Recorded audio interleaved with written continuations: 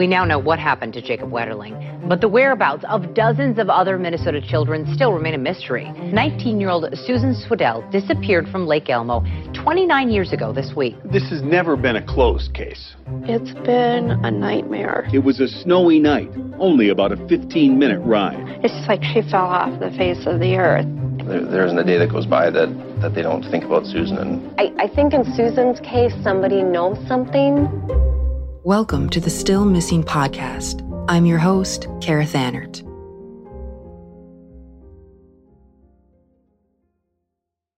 You know, it's been an interesting few weeks since we talked last.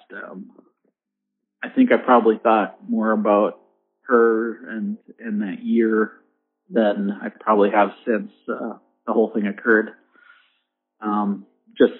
Even hearing, you know, the podcast from Chris and such, it brings so much back to what a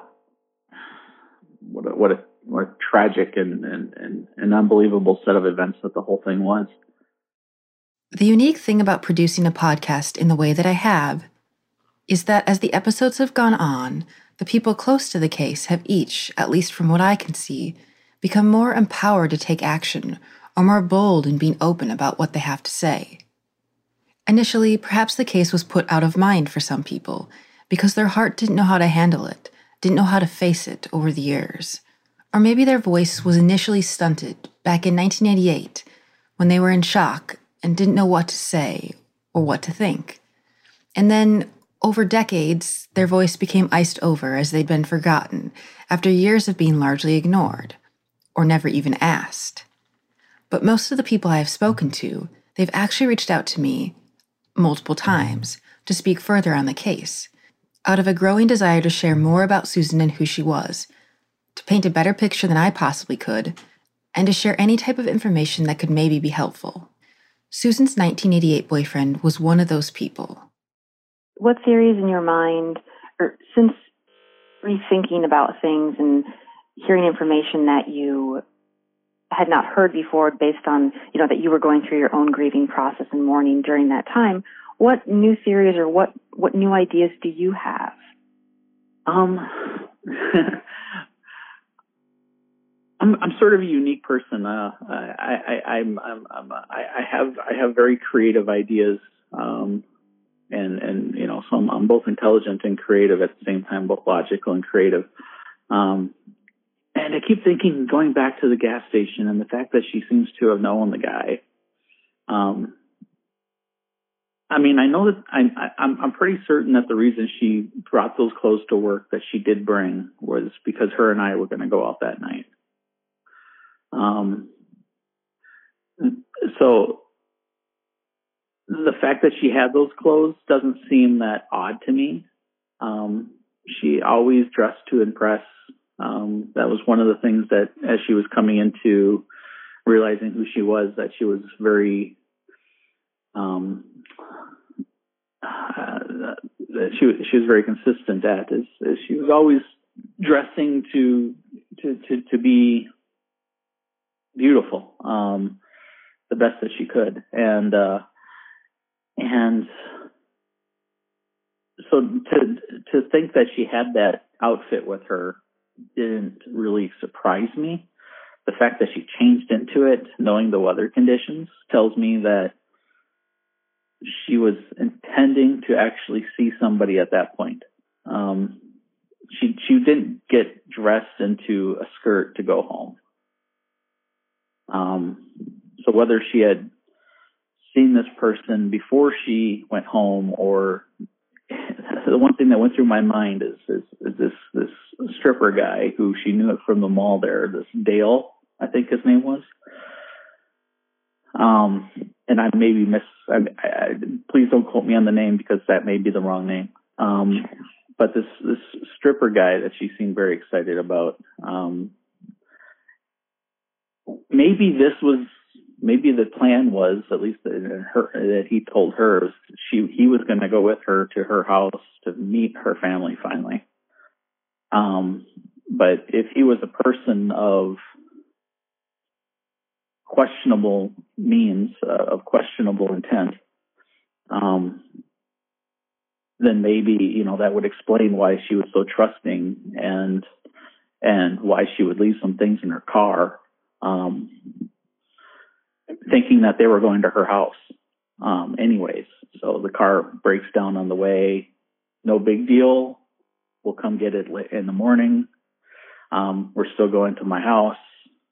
So not so concerned for the things that she left behind that would be very difficult to replace at that time. It's not like we had 1 hour eyeglasses back then. It took weeks to get eyeglasses back in those days. A driver's license was the only ID you really had. You didn't carry around. You didn't have tons of credit cards or other IDs with you. It wasn't easy to find out who somebody was at the time if they did not have their ID. There wasn't cell phones and internet and all that to look up information on people. So that would be your only means of identification at the time. So it keeps whether it was I'm going to go hang out with you opportunity, or let's go meet my family, or I'm just sick of my life sort of deal. We've talked about before where if she was running away, it would have been sort of it wasn't very well planned if that was the case. Because it doesn't seem like she had the things with her she would have needed to have survived very long as a runaway. She had paycheck waiting for her. She had no clothes, no real clothes, no glasses, the things that you need to be away for an extended period of time. And then the one thing that the police never reported that I talked about a little bit was the fact that my house was robbed while we were up at the resort. So somebody who knew we weren't in town, very easy to figure out though. I mean, any novice burglar could probably understand if nobody was home on the weekends, and that was a pattern. But that was like a week later. And the things they took were not valuable things. They were one thing my mother had mentioned that I didn't realize or remember was that a lot of what they took was like women's clothes. And so they never made the correlation between that, or never knew the correlation between that. Nobody ever really talked to me about it. Would the clothes have been the size for Susan? Like, were they petite clothes? I don't know whose clothes they were, whether they were your mom's. They would have been my mother's. My mother was like 5'4", 5'5".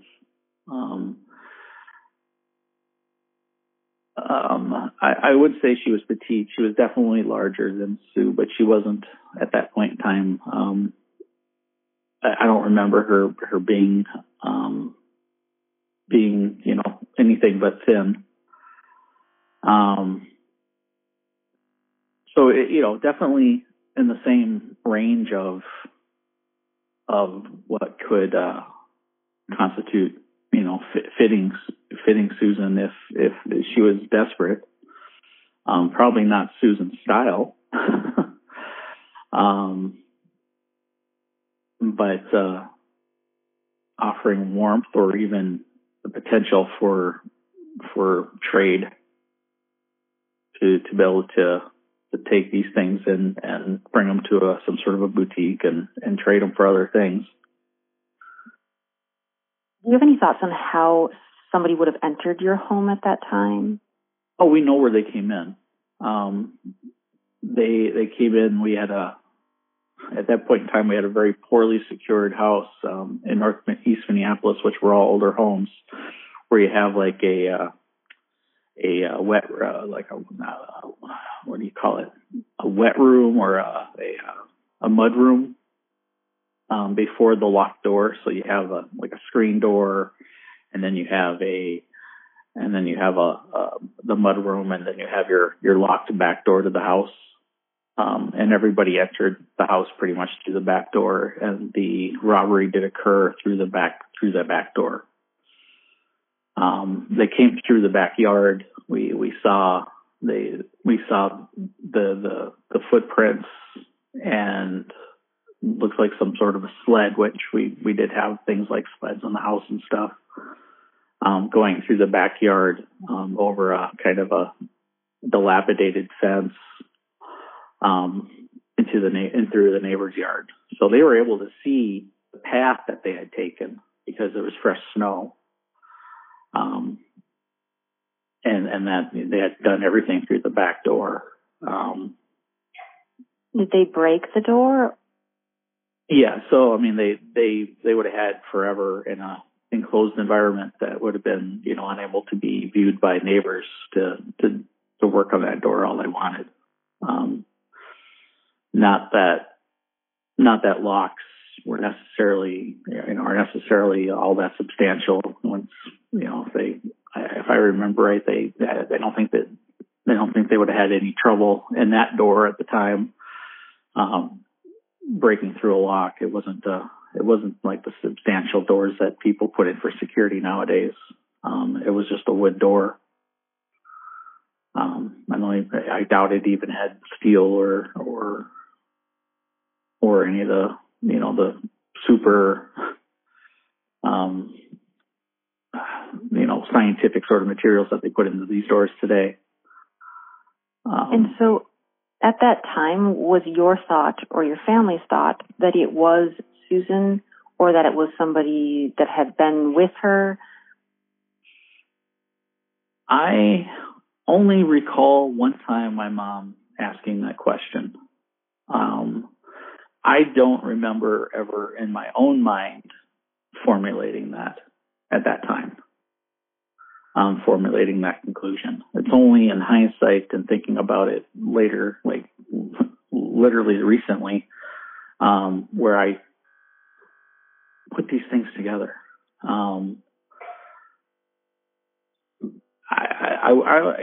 After this all happened, I wasn't in my right mind myself. I was dealing with my own severe depression and health issues based on it.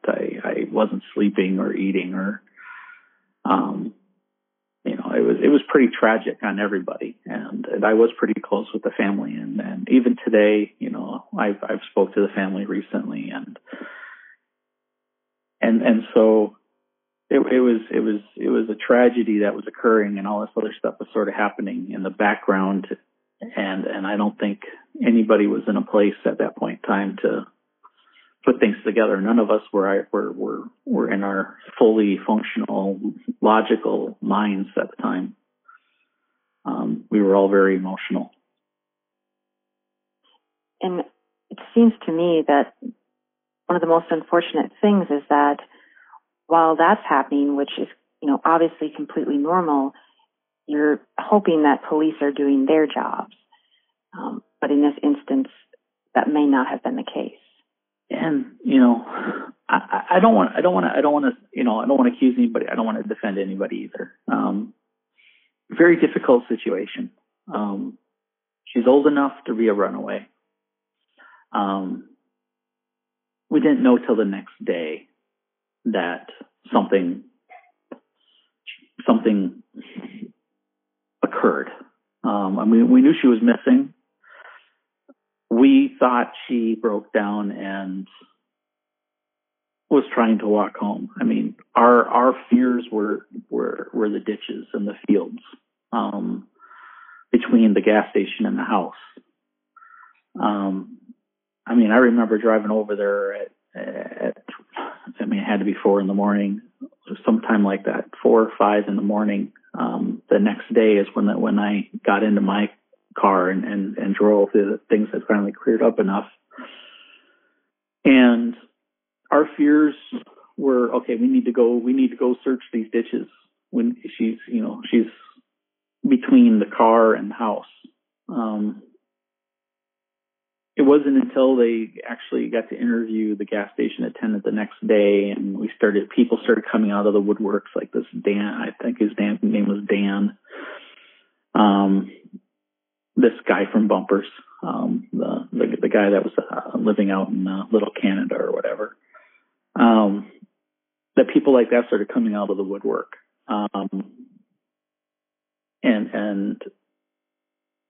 so I'm not sure that people were able to put together that something tragic had happened as opposed to somebody just going away for a little while, at least with the authorities at first. And so I don't think that they ever got the right forensics. I don't think they ever went and took fingerprints on the car and before everything was completely contaminated by mechanics and all that. It's hard to know what their processes and methods were for the situation based on the information they had. And then things that would unfold a week later or days later, may say, well, we need a little more forensic information. I mean, it would have been interesting if they would have got some from when somebody was supposedly in the Swedell house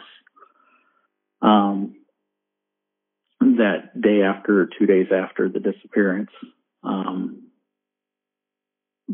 But there was, I think there was a lot of confusion at that time. So who did their job? Who didn't do their job?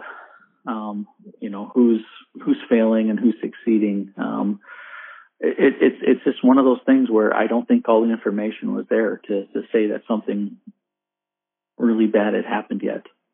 So I can see how balls would have been dropped until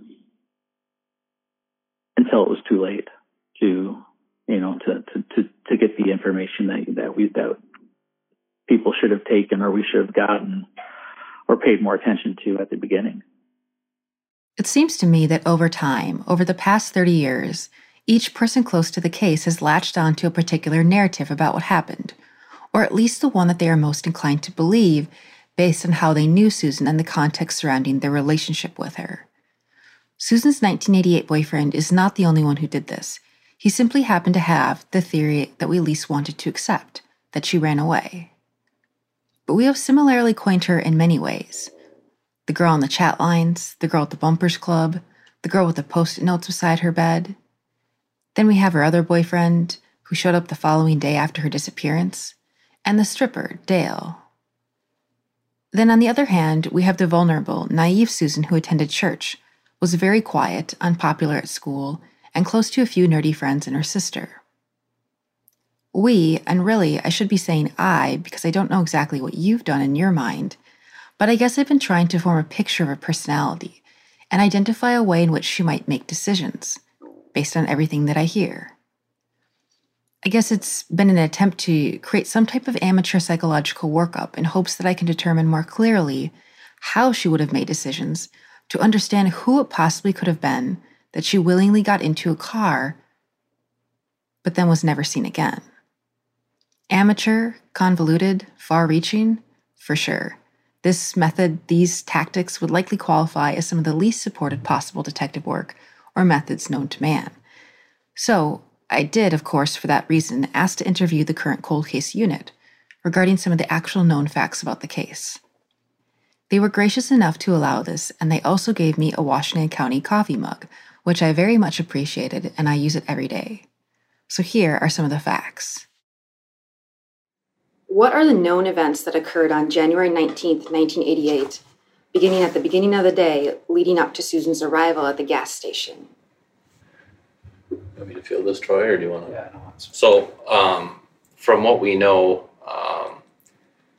there's a little discrepancy in talking to the Swedells about who called who, but the information that we have initially and after is that, and corrected by the mother, Kathy, is that Susan was at work and there was some weather event, some snow, and Kathy said that she actually had called Susan, worried about the weather, and talked to her about the weather, and then they had talked about the route home and whatnot.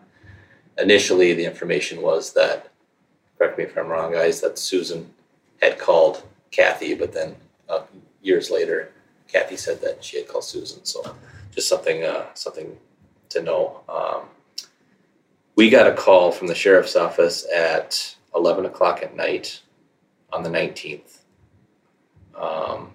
And then that was reported that the phone call happened about 9:15, was it?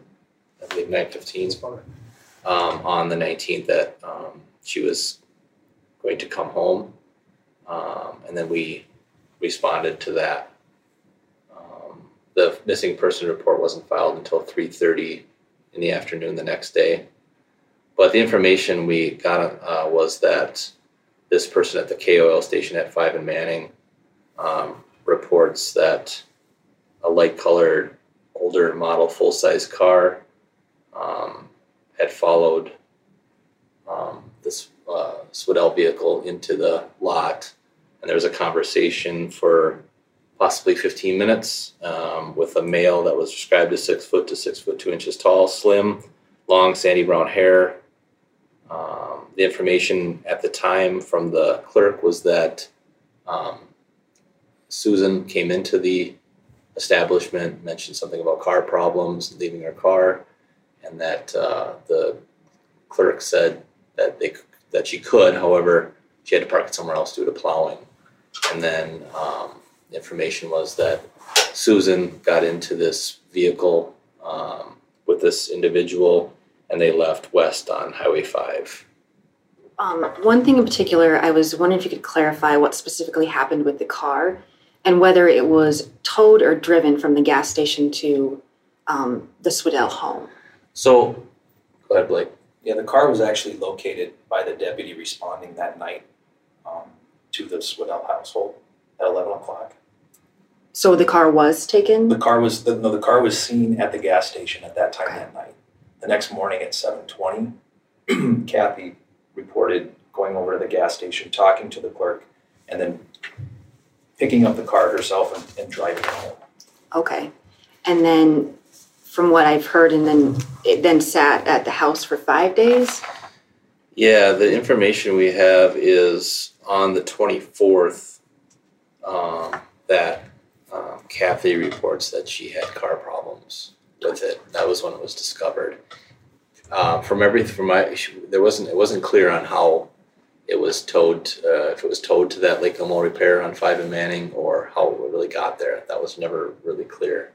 And then, did you guys ever get to see the report of what the mechanic had reported, or? This was just word of mouth from Kathy. I don't know if the vehicle was, to my knowledge, was never inspected by us, by the sheriff's office at the time. What do the original reports say about the incident where someone had entered the Swedell home a few days after the disappearance? And actually, if you could clarify how many days after. So, from my notes on the 26th, it was reported that Christine got home and noticed that the key was not in the same location, and was able to find it and enter the house. And there were snack items, dirty dishes in the sink, and then what she described as this sweet smell that later on in talking to people, she thought might have been marijuana. So she felt that obviously somebody was in the home and called her mother and reported that to her mother, and then reported to the sheriff's office. Did they report that right away after it happened? I believe it was right away, yeah. What date was the original police report taken? January 20th at 3:30 was when the missing persons report was filed. It sounds like Kathy called in at 4:15 in the morning. Does that sound correct? Yeah, the first call to the police was from Kathy asking them to check the ditches and the roadways from Kmart to home to see if she had gone off the road or something like that had happened. When they did that, that's when they found the car at the gas station. And then after that then they said, well, we need to do a missing persons report. Her car's been found. She's not here. So that's what kind of led up to that delay in the missing persons report due to the weather. Did you guys, I'd heard from someone that after that, there were the fields between where the Swedell home was and the gas station were searched in some capacity. I'm wondering whether that was the sheriff's office or whether that was the family. You know, the reports don't reflect the areas that were checked by patrol, but obviously, you know, if that was the concern that night, the patrol officers would have checked the roads and the ditches and whatnot. But as far as field searches, there's nothing documented in the reports as far as that. Does the Washington County Sheriff's Office currently believe that Susan ran away, or is the position that Susan was abducted on January 19th, 1988? Well, we don't have information really of either. So what we have is an eyewitness account that places Susan getting into a car which appeared to be voluntarily. So basically what we just have is a missing person. We have no reason to believe that, or there's no evidence that we have that she got into the car involuntarily, but we can't even say that. It's just an eyewitness account. So we're treated it from day one as a missing person and still do to this day. Does the passage of time and the length of time make you think any particular way about what happened? You know, and that's an interesting question because we all have, you know, theories. Everyone that listens to this has theories of what happened. So we would only just be coming up with theories. But obviously the length of time that's passed from that day till now leads us to believe that something happened. You know, we can't say for sure what it is, so it's kind of difficult to answer that. But again, we look at it as a missing person until we have evidence to say otherwise.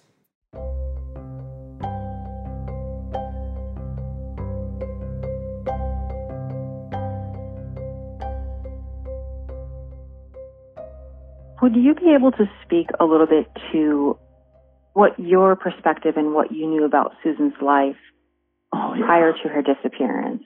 Yeah. I mean, I can go all the way back to when we met.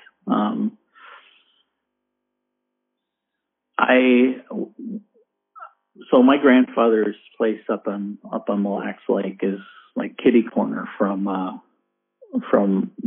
what was at the time. I think it still is a cabin for the family of the Swedells. I know that Chrissy and them don't go up there anymore.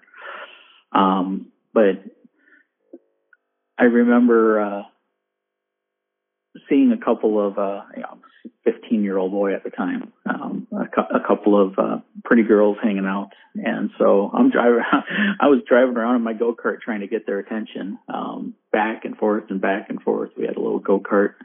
And finally I got Susan to jump on the go-kart. We went for a go-kart ride and we hung out for the day and just kind of get to know her. She was a college student at the time, 18 years old. She was a college student, 15-year-old boy going absolutely gaga over the fact that I'm talking to this college student. And she was very sweet. But also, she was I think the way that I've heard it put is she knew what she wanted and she went for it, and that at that point in time was me. Somehow I acquired the adore or the fancy of Sue, and so she was not letting Chris and I talk at all. And Chris was my age. She was really doing her best to steal the spotlight, and so her and I started seeing each other and dating. This was in February, March, about March, April. So April was about the time we started dating. I was 15 at the time, so we didn't get to see each other a lot. She was away at college when, but she was sweet, very, very smart. And I can't tell you if that's, comparative because I'm, much younger and obviously not in college. But she was very, very smart, very artistic. The one thing I remember when I think back on Sue was how artistic she was. she would, when young people back in those days would write letters to each other during the day or whatnot. There wasn't texts or emails. And her letters always had drawings or sparkles or, those,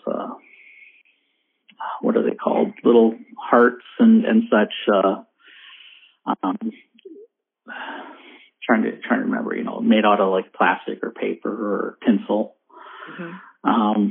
So everything she did was very artistic and pretty and moving. She had a way of making the people around her feel very warm and welcome and special. So every day, I think every day that I knew her, she would write something or put something together to take away some thoughts or some feelings from that day from her. And that time from April to May when I actually turned 16 and finally got my license, and then we started spending a lot more time together because that distance became very easy. That's when I started to really get to know her. And she was, as Chris probably has stated, naive, kind of relationship. She was. I know she had some boyfriends in the past, but she wasn't super mature. I, at 16 years old, had probably more relationship experience than she had at 18, 19. And so it was sort of a first love sort of thing for her. And she was all I can say is remarkable. Very trusting, very caring, very, very authentic. As people get older, I think they become a little more jaded, a little more protective. There was none of that. Everything was very open, very honest. But she was, I remember going to visit her at university, and she was so active with other friends around and other people, and we would go hang out with some of her friends. I don't remember any of them. They probably don't remember a whole lot about me. I don't think we ever really hung out with the same ones all the time. She just had that many people around her. People gravitated to her. And then I remember that kind of going into the summer, which was fantastic. I mean, that summer was the summer that my family had bought our resort. They actually bought it in April as well. By the time Sue and I started dating, up on Mille Lacs Lake where we had met, but about 100 miles north of town. And so at that point in time, I wasn't really required to be up there all the time in the summer. And so Sue and I got to hang out every day, just about. It was one of those things where she was at her mother's house now in Elk River. I was at, of course, my mother's house because I was a kid, in Northeast Minneapolis. And she would come either towards Northeast, or I would go down towards Elk River, or we would meet in the middle just about every day. And these would consist of, eating, shopping, going to movies, on the weekends, that damn Bumpers place. Where is that located, or where was it located? That was off of White Bear Avenue, or I think they call that 61 there, and right up by is it Freeway Ford? So you've got the White Bear Ford there. So if you go 694 and you go into 61 or White Bear Avenue north, there's like car dealerships. Well, just south of White Bear Ford, on the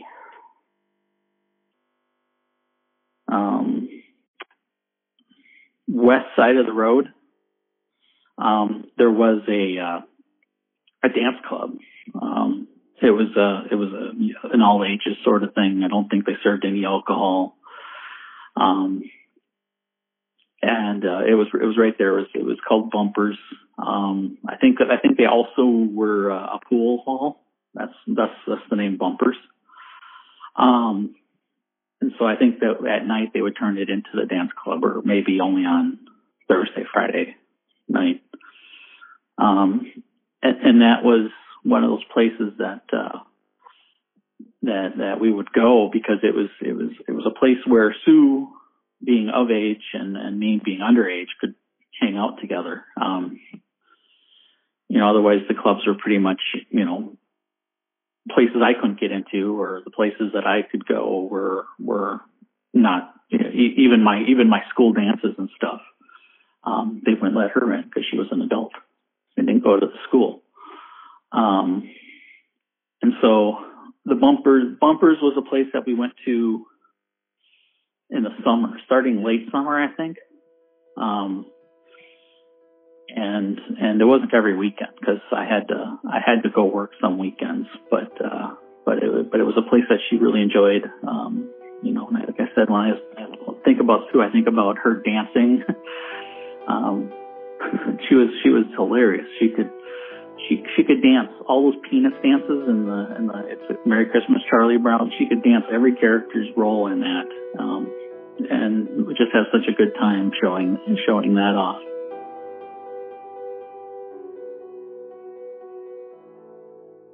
Just occurred to me, so our junior year, that's when I finalized my plans to study in Spain during my senior year. And at some point during that year, Sue suddenly decided that she'd had enough of Spanish, and she started taking French. And I just remember I was really taken aback, because we'd been Spanish class buddies since 8th grade, and she had never experienced or expressed any interest in French. So I admit that I was a little hurt and confused by it. And then she started telling me how she was going to go study abroad in Japan the next year, and she was going to stay with the family of Junichi, who was a Japanese exchange student that we knew through AFS Club. And Sue actually ended up going to junior prom with him. But she talked about it like it was a done deal. But to me, it just seemed really pretty far-fetched, and I had no idea how she was going to pull it off, or even really whether to take it seriously. Now, just recently I spoke with another good friend from that era, and he remembers me telling him at length that I was worried about Sue, that she was acting strange. And I know that Sue and I had some other friction that year as well. I don't remember the details, just that it seemed to get more frequent as the year went on, and I kind of started pulling away. But what I didn't understand back then was that she was quite hurt that I was leaving for a year. And she was also jealous, which totally makes sense in retrospect. And it's something that she admitted to me the last time I saw her. I mean, I probably would have felt the same way in her shoes, but I was an immature 16-year-old, and frankly, I was incapable of putting myself in her shoes at that time. But I mean, we were just kids, and I kind of think she was trying to make me feel the way she felt by dropping Spanish, which was a really important connection we shared, and the language of the place I was going to, and also talking about, going to Japan and studying there. But I looked back at my yearbook from junior year, And there, she wrote that she was really glad that I had been accepted to study in Spain, and she hoped I would have a wonderful time. So, did she go to Japan? Of course not. But I think she was obviously trying to cope with her hurt feelings, kind of swaying back and forth between reactions. And it just, all of a sudden, it really made me think of the things she was doing prior to her disappearance.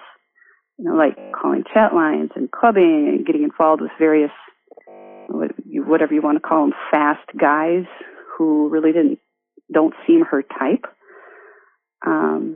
Because if she wasn't getting what she needed from her relationship with her boyfriend, who was younger, I could see her going back and forth, on again, off again, and venturing out in other directions for what she was looking for. And in her mind, maybe showing him that she could manage just fine with other guys who actually appreciated her, and maybe even, make him jealous of her new guy friends. And she could have been rebelling against expectations too. But I just don't think that she was truly prepared for what she might find in those other directions. And, it would be pretty easy for her to be deceived by somebody like that. I personally don't think her personality would have changed that much, that she would have been able to navigate well in that world of fast crowds and chat line acquaintances, club guys and strippers and who knows who else. But especially if she was also suffering from depression, she could have easily been talked or even bullied into things by these guys. And then, I think back on that last time I saw her in fall 1987, it was, after church. What I've carried with me has been primarily this sense of our having made peace with one another, because she acknowledged her behavior our junior year. She had worked through her feelings, she said, and basically had forgiven me for pulling away and leaving. And so that's why it means so much to me that we were able to connect that day. But when I started to examine that conversation more closely over the past few weeks, I distinctly remember her being quite subdued and cool, like saying that she was doing much better, but not really expressing it with her body language or her manner. So she was seated in the church narthex, in the back of the church, when I came out after the church service that day. And I don't think she actually ever got up to interact with me. I remember feeling awkward. Like, we were talking about putting things behind us and kind of forgiving each other for our mutual behavior. But there was not this kind of stand up and hug moment, which, I kind of would expect looking back. She just seemed really subdued is the best word I can think of. And so I felt awkward. I was certainly left with a feeling like there were things unsaid, kind of incompleteness. And to this day, I really wonder what I would have learned if I'd pursued that conversation further. I still, to this day, I wish I'd asked. And that's kind of been part of the guilt that I have carried with me through the years. Not pursuing that further, not asking her what was going on, how she had been, what she was doing. And the other thing that I was thinking about, was she capable of going off like that? What I can say is that when we were hanging out at her house, when we were just really close friends, we often would hang out. Chris, her little sister would be there. And I remember thinking, why are we hanging out with her little sister? I didn't want to hang out with my little brother at that point. So I couldn't understand that, why we were hanging out with her little sister as well. And I didn't understand until only recently, why they were so close. But I knew that they were really close. And I remember thinking, it was kind of odd how close they were, but they were so close. And it's just hard to believe that she wouldn't somehow reach out to her sister,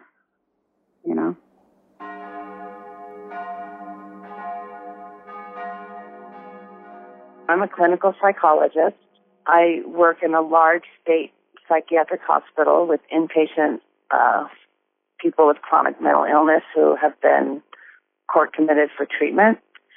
And but when I was in my graduate studies at Pepperdine, I did my dissertation research. I did a qualitative study on ambiguous loss and specifically the sibling experience of ambiguous loss, because the few studies that have been done on families with missing children focus on the parents, and the siblings just sort of disappear. And that's what happens in reality, too. They kind of disappear. And it's really sad because, like I mentioned earlier, not only have they lost a sibling, a lot of times they lose their parents. Parents can become super focused on changing legislation or changing laws or the investigative process. And so the remaining kid or kids are kind of lost in the shuffle a lot of times. And they basically in a way, lose the entire family that they once knew. I had the honor of interviewing Dr. Von Sur, who is one of the few people in the United States who have done research on the concept of ambiguous loss and missing people. If you aren't familiar with that phraseology, here's Dr. Von Sur. Okay, well, it was first identified by Pauline Boss in a 1974 study she did. She was researching families of soldiers that were missing in action in Vietnam. And what she basically came up with is that there are two kinds of ambiguous loss. One is something that we're sort of all more familiar with, which is psychological absence. It's when a person is physically present, but for some reason they're psychologically absent, maybe due to chronic mental illness, addiction, Alzheimer's or some sort of dementia, severe head injury, or even less traumatic issues such as a workaholic parent or a spouse. Okay, but then this other kind of ambiguous loss, which is basically an uncertain loss or a loss without clear boundaries, is when there's someone who is physically absent but psychologically present. So that's like in the case of someone who is a missing person, MIA soldiers. They're kept psychologically present by family members due to not knowing what's happened to them, whether they're still alive, etc.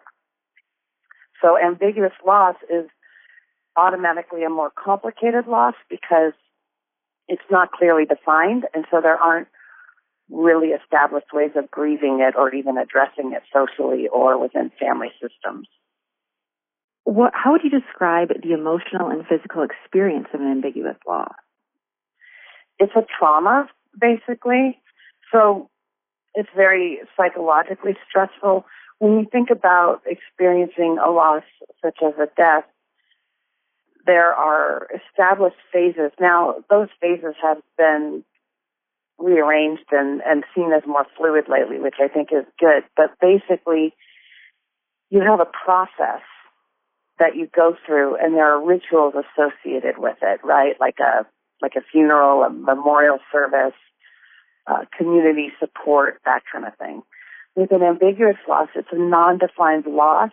There's not clarity about what's happened, if the person is going to be found or not, if they're going to come back or not. So in families with someone who's missing, all kinds of things can happen to maintain the psychological presence, which complicates the grieving process. Like they'll maintain a bedroom or they'll still buy holiday and birthday gifts, things like this. It's very psychologically stressful for family members, and it almost becomes like a post-traumatic stress type of response, depression, anxiety. But when you think about it, in PTSD, there's a traumatic event, right? And sometimes that's re-experienced with nightmares, flashbacks. But with an ambiguous loss, the event is continually experienced. So think about how traumatic that is, because those are extended periods of denial, shock, anger, disbelief, bargaining. There can be role confusion. Here's this missing person in the family system.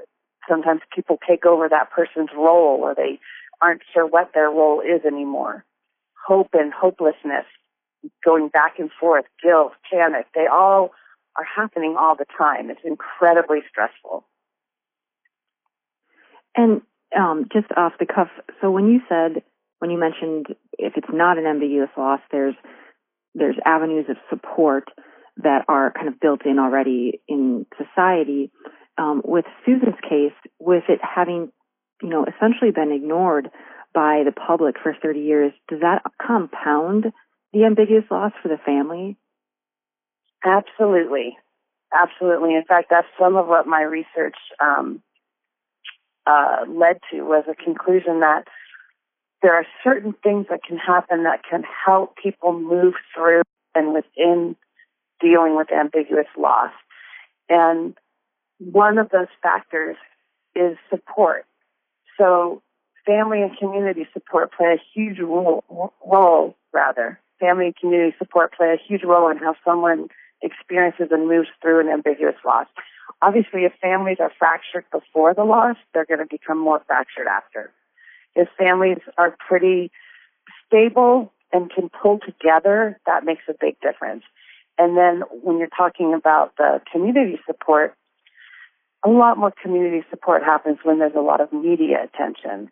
Media attention draws with it support and outreach, more connection with others that are experiencing a similar type of loss. So when that media support is absent, it negatively affects community support.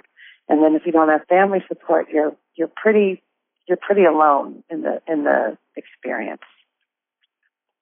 How does an ambiguous loss change life for somebody such as Christine and her mother as the years pass on? So for Christine, she was only 16, and she and her sister were very close. So she went through a lot of things that many people go through with this kind of a loss, which is role confusion. What's my role in the family now? I'm the only child present.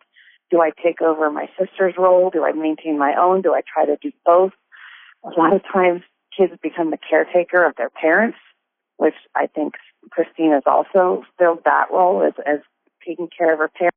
Kids tend to realize that they don't want to cause their parent any more stress or grief.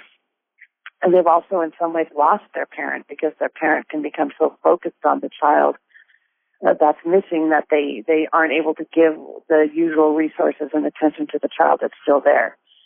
The feelings of helplessness and hopelessness can really take a toll. A lot of people develop things like eating disorders to regain some sense of control in their environment. Of course, depression and anxiety, PTSD, isolation, withdrawal, and the more those things, those coping mechanisms continue, those maladaptive coping mechanisms continue, the more people get rather stuck in that rut. It's a frozen grief. Situation. You're frozen in this grieving state, and not only do you have the depression and anxiety, but a lot of somatic complaints can develop, like migraines or digestive issues, pain issues, because your grief is prolonged indefinitely. There's no end in sight. And so the normal coping resources that people use, those become overtaxed. So then people start using dysfunctional stress management strategies, isolation, drugs and alcohol, eating disorders, that kind of thing. So it really is a tough experience for anyone to go through and experience, because there's no end in sight. So is it just like a constant state of grieving essentially, but just for years on end with no end in sight? Exactly, because how does someone, in traditional stages of grief, they always seem to end with the resolution, the acceptance. That's kind of going by the wayside, which is good, because a lot of people say, this is not acceptable. I can't accept this. They think acceptance means they're okay with it. And of course, people don't usually become okay with a loss of great magnitude. But what people do when they're dealing with the death of a loved one is they figure out eventually a way to live within their new reality, right? So they have this new reality that after their grieving process has gone through a lot of different stages, depending on however long that might take a person, eventually they figure out how to navigate their new reality without that person. With ambiguous loss, they can't really get to that place because they don't know what the reality is. They don't know if the person's going to come back. There's so many unanswered questions. There's not a death certificate. There's not a grave site. There's not a memorial service. There's constant, never-ending questions. And then you have these stories in the media of sometimes people being found after 10 years, 20 years. And that just reignites all that hope and maybe and what if kind of feelings that continues to keep this limbo going. One of the things that my limited research shows is that sometimes being able to achieve a stable frame of mind about the loss can really help. Meaning that rather than continually vacillating between cycles of hopefulness and hopelessness, deciding to remain in a hopeful state of mind can make a big difference, as well as the accepting of not the loss, but the acceptance of not knowing can really help someone move through this. It's complicated, it's difficult, but the people that have accepted the not knowing, the ambiguity, and have been able to maintain hope and avoid that continual cycle, exhausting cycle of vacillating between hopelessness and hopefulness tend to do better. Those sound like two very tough things to accomplish psychologically. Absolutely, which is where the family support, community support, media attention, those can all help, because that helps people feel like there's still something to go forward with. When you're isolated from family, when you don't have community support and or media attention, that isolation just entrenches a lot of the hopelessness and the depression and anxiety, and it's really hard to achieve a more stable frame of mind. In this kind of scenario where there's been an individual missing for 30 years, does a family member ever mentally stop searching even as those years and decades pass? Well, that is a tough question. It's a really individual question. The people that I contacted with my research, they've never stopped. But of course, I haven't spoken with everyone. I haven't talked to all family members. I think it's such an individual process that that's a hard question to answer. But I think the intuitive short answer is no, because they might stop, they might give up hope. But I don't think people can, I think it's really hard for people to give up wanting to know. The not knowing is the hardest. The not knowing is what makes ambiguous loss one of the most difficult losses to experience, because there's just no resolve, there's no resolution. It does seem really incredible to me. Like, I generally consider myself fairly, empathetic or understanding person, but it does seem to be one of those things that is difficult to even put yourself in those shoes. You just can't comprehend what that experience must be. So, what from your research and from your expertise, what's the best ways to communicate and be there for people like Christine and her mother who have had long-standing ambiguous loss kind of consume their lives? Again, that's a complicated question with probably a million different answers, but there's definitely things not to do. As in any kind of loss or experience that someone is having, you don't want to say, I know how you feel. You don't want to say that, because, of course, like you just said, there's no way of even comprehending how that must feel. It's why I started doing my dissertation on this subject, because I could not comprehend how people can live with that kind of ambiguity, that kind of not knowing. And I wanted to try to examine not only how do people cope with that, but what are some factors that can be helpful? I think just checking in and asking someone how they're doing, asking people what they need, ask them what they need, ask people what you can do to help, can make a big difference, especially when there's not the level of community and media and family support that others can have that make it easier. Trying to help someone come out of that isolation can make a difference. And that would make sense just based on my conversations with Christine. Like, when she would say to me that one of the hardest things was when people just wouldn't say anything to them at all. It was just silence. And you're saying, yeah, like, because you know what? There's an implication in that, which is either I'm afraid to, for a lot of people, I'm afraid to bring it up because I don't know what to say. But then there's also a lot of judgment that can be brought from people not saying anything or being impatient, like, you should be over this by now. Why don't you get over this? It's been 10 years. It's been 20 years. It's been 30 years. Get over it.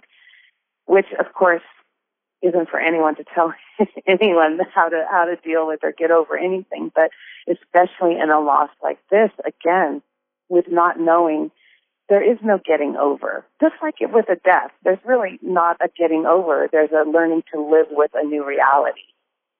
But in this case, they don't even know what the reality is. Do you guys still think that this can be solved? Yes. I'm very certain that can be solved. How do you solve a case this old with like no evidence? It's difficult. I mean, we've had many discussions about that. Something like that happening now would be completely different than something happening back in the late 80s with technology. Not to say that a crime like that couldn't happen or missing persons couldn't happen, but we would have had a lot more to go on. So we're working back on what took place in, 20 years ago, 30 years ago. So it's kind of difficult as far as, evidentiary stuff. So all we can do is go back and look at the information we have, try to figure out where people are. Passing of time is also a problem with memories, including if you've talked with Swedells, that they say the same thing. It happened so long ago that sometimes, you don't get the same information. A good example was the clerk. We took the information that she gave in close proximity to the event as probably the most valuable information. Years later, that event that night probably wasn't significant to her that night, other than, what she had said about the way she was dressed, and that somebody asked her a question about putting a car there. But if it would have been a regular gas attendant or a regular somebody coming in there, you wouldn't have thought it was any big deal. So that information that we took, that the sheriff's deputies took that night, we take as the most relevant information. Now, 10 years later, her memory is different. I mean, at first she thought it happened in the summer. Now you talk to her again, and there's some indication that she doesn't even think Susan might have come in, and then that the guy came in. So time is kind of our enemy in that regard as well. But it's totally solvable in the fact that there's a person that reported that she got into a car with. So we have something to go on. So is that person the suspect? I mean, we just want to talk to that person. I mean, if we can find that person, then that'll lead us to, our next people that we need to talk to. So, that's kind of what we're going on is we just want to talk to everybody and turn over every stone to try to see if we can put those pieces together more than they were now, because we really don't have a lot. And that from looking into it, it's tough. It's tough, but it is solvable just because somebody knows something.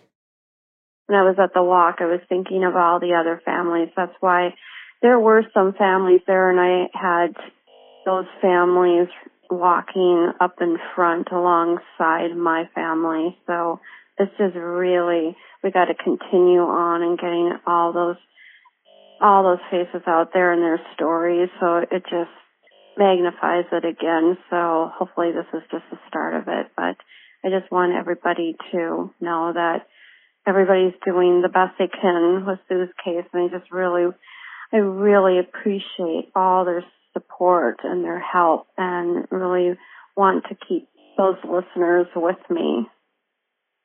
And is there a place that those listeners can continue the conversation with you? Yes, there's actually a Facebook page that I have created, and I know you will be putting the link up. It's going to be a page dedicated to Sue, but it's also going to be dedicated to, I kind of want to keep the focus on teenagers, because teenagers are really, I mean, I'm looking at articles right now, and it still is in a place that they are still looked at as runaways. And I would like to be able to change or improve that somehow for law enforcement to be taking that much more seriously. I don't want any family to go through what we went through with Sue, because we knew Sue the best, and when law enforcement comes in, they see the age and they just think, okay, she just went off for a few days. Well, it's 30 years later. I don't want any other family to go through that. I mean, Christine's life was put on hold, at the age of 16. It just froze, like this frozen grief. Her life and her processes and her moving through her life kind of froze. From fear, paralyzed by fear and anxiety and not knowing, and the loss of her sister she was very close with. I mean, all of these things combined can just freeze a person, and her life has been irrevocably changed. I mean, she's not the person she once was. How do you think that a person can move forward? Like, how could she move forward? In the last 10 years, she's made a lot of forward movement. She's gone to school. She's reached out to people. She's developed interests like whale watching, and that bring her to the West Coast here in the Seattle and Pacific Northwest. So she takes trips. She meets people. She developed connections with people and developed her interest, and that's huge for her, because for a long time she was not doing any of that. So I think, finding ways to break out of that isolation, managing your depression and your anxiety, whether that's, seeing a counselor, a therapist, getting medication, a combination of all of the above, and seeking out support. I know that Christine did have a connection with the Wetterlings, who went through a loss as well, an ambiguous loss, and just having a connection with people that can understand the type of loss you're dealing with can be hugely beneficial.